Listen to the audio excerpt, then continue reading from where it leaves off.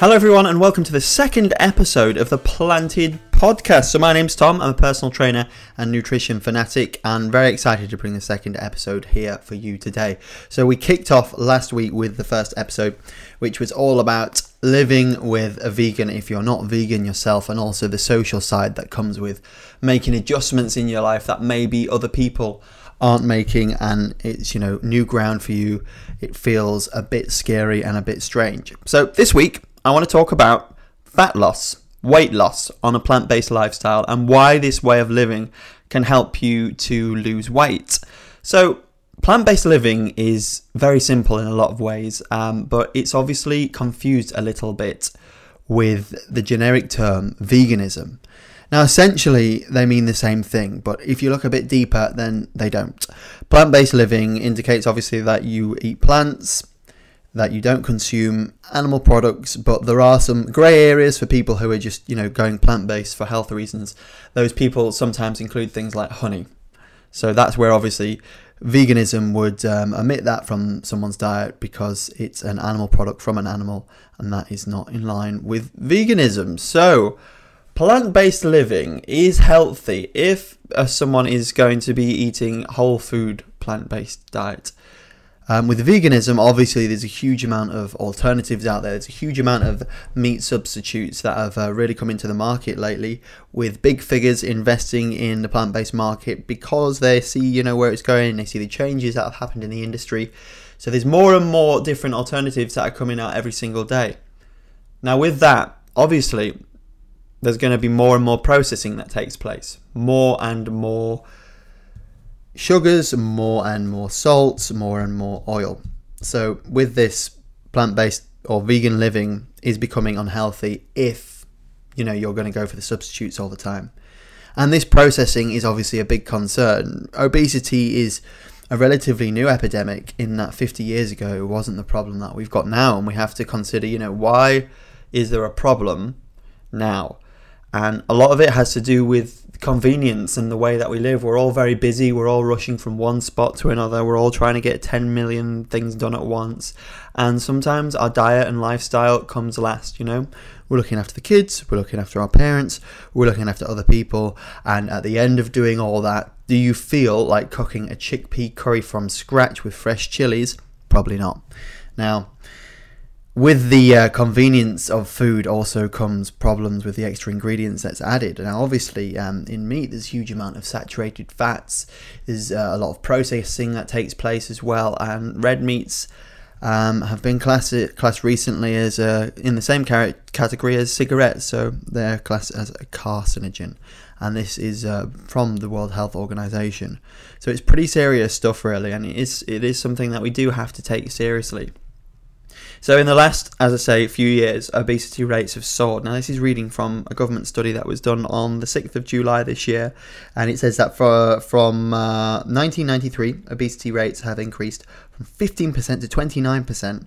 And the percentage of adults who are overweight or obese has risen from 52.9 to 63.4.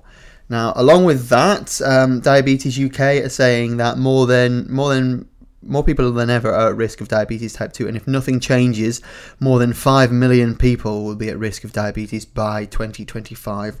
Along with that, there's more and more people dying from heart disease, with nearly 170,000 deaths each year caused by heart disease, and that's an average of 460 each day. This is from all the main organisations, British Heart Foundation, Diabetes UK, and a government study.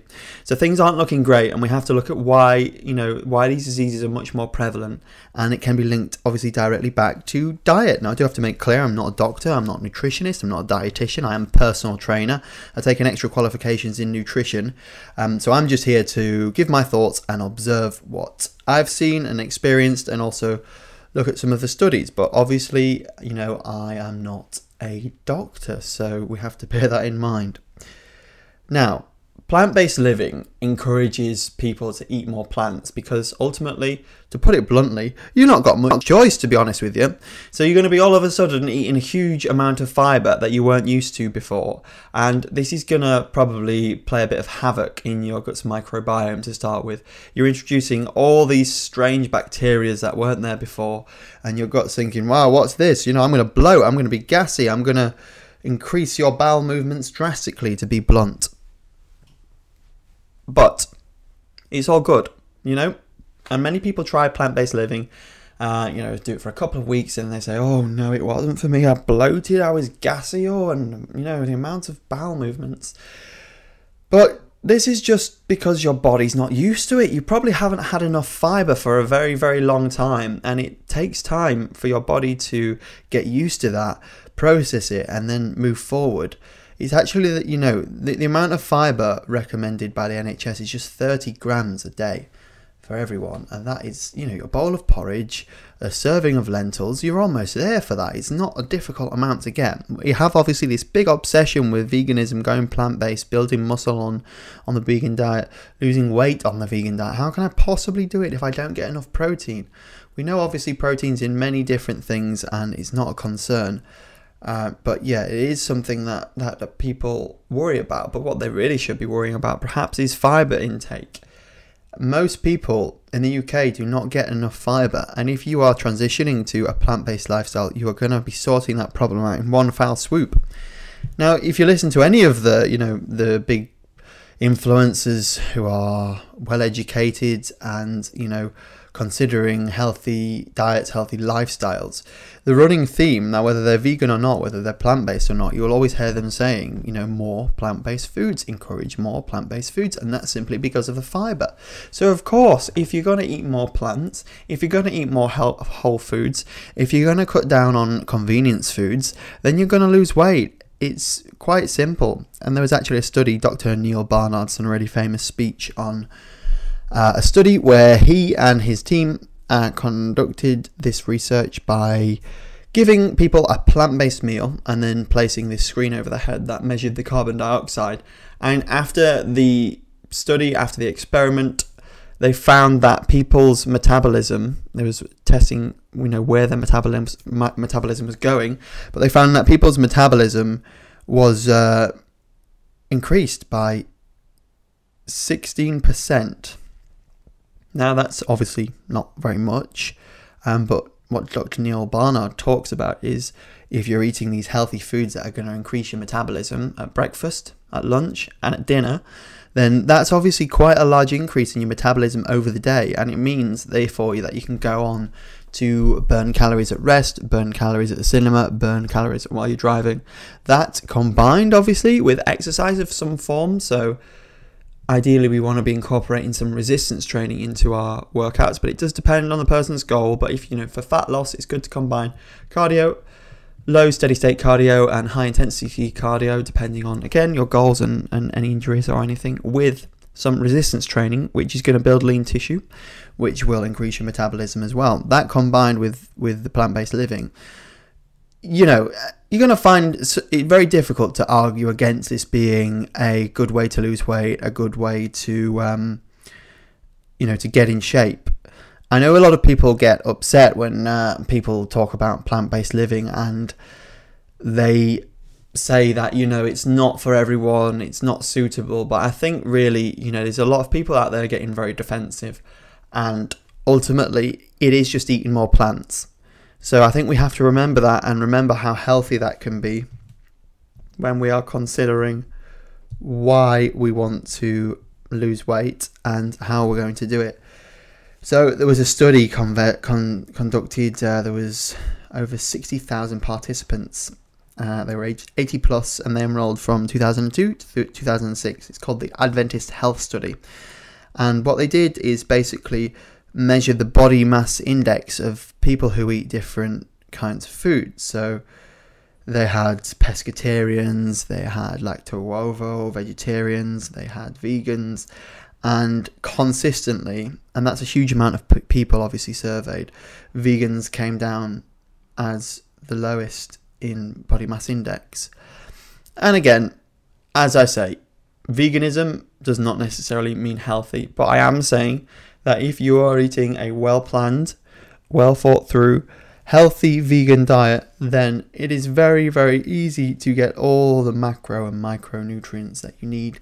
And if you're struggling with weight loss, you're going to lose weight on a plant-based lifestyle. I've seen it with so many of my clients.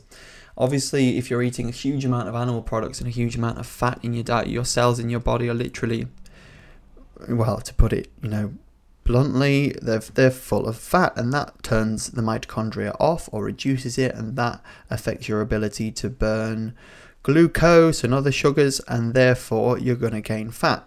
But eating these healthy plant-based foods and reducing the amount of saturated fat in your diet is going to allow the mitochondria to restart again and to get everything moving and to raise the metabolism.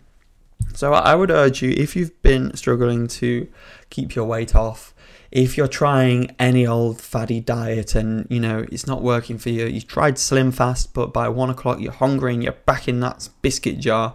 You've tried Weight Watchers, but you got sick of SINs or whatever they do and not being allowed to have certain things, or you tried it for 4 weeks and then you put it all back on again, which I hear all the time. You've tried all of the different diets and you're finding that for whatever reason, it might be accountability, it might be motivation, but it also might be that the diet just isn't right for you. You can't stick to it. Yes, dieting is simple. Dieting is just putting someone in a calorie deficit, but the question you have to ask yourself is that sustainable? Is that calorie deficit sustainable? If you eat calories upwards of or around 800 a day, you're going to lose weight, obviously, but you can't keep that up for long.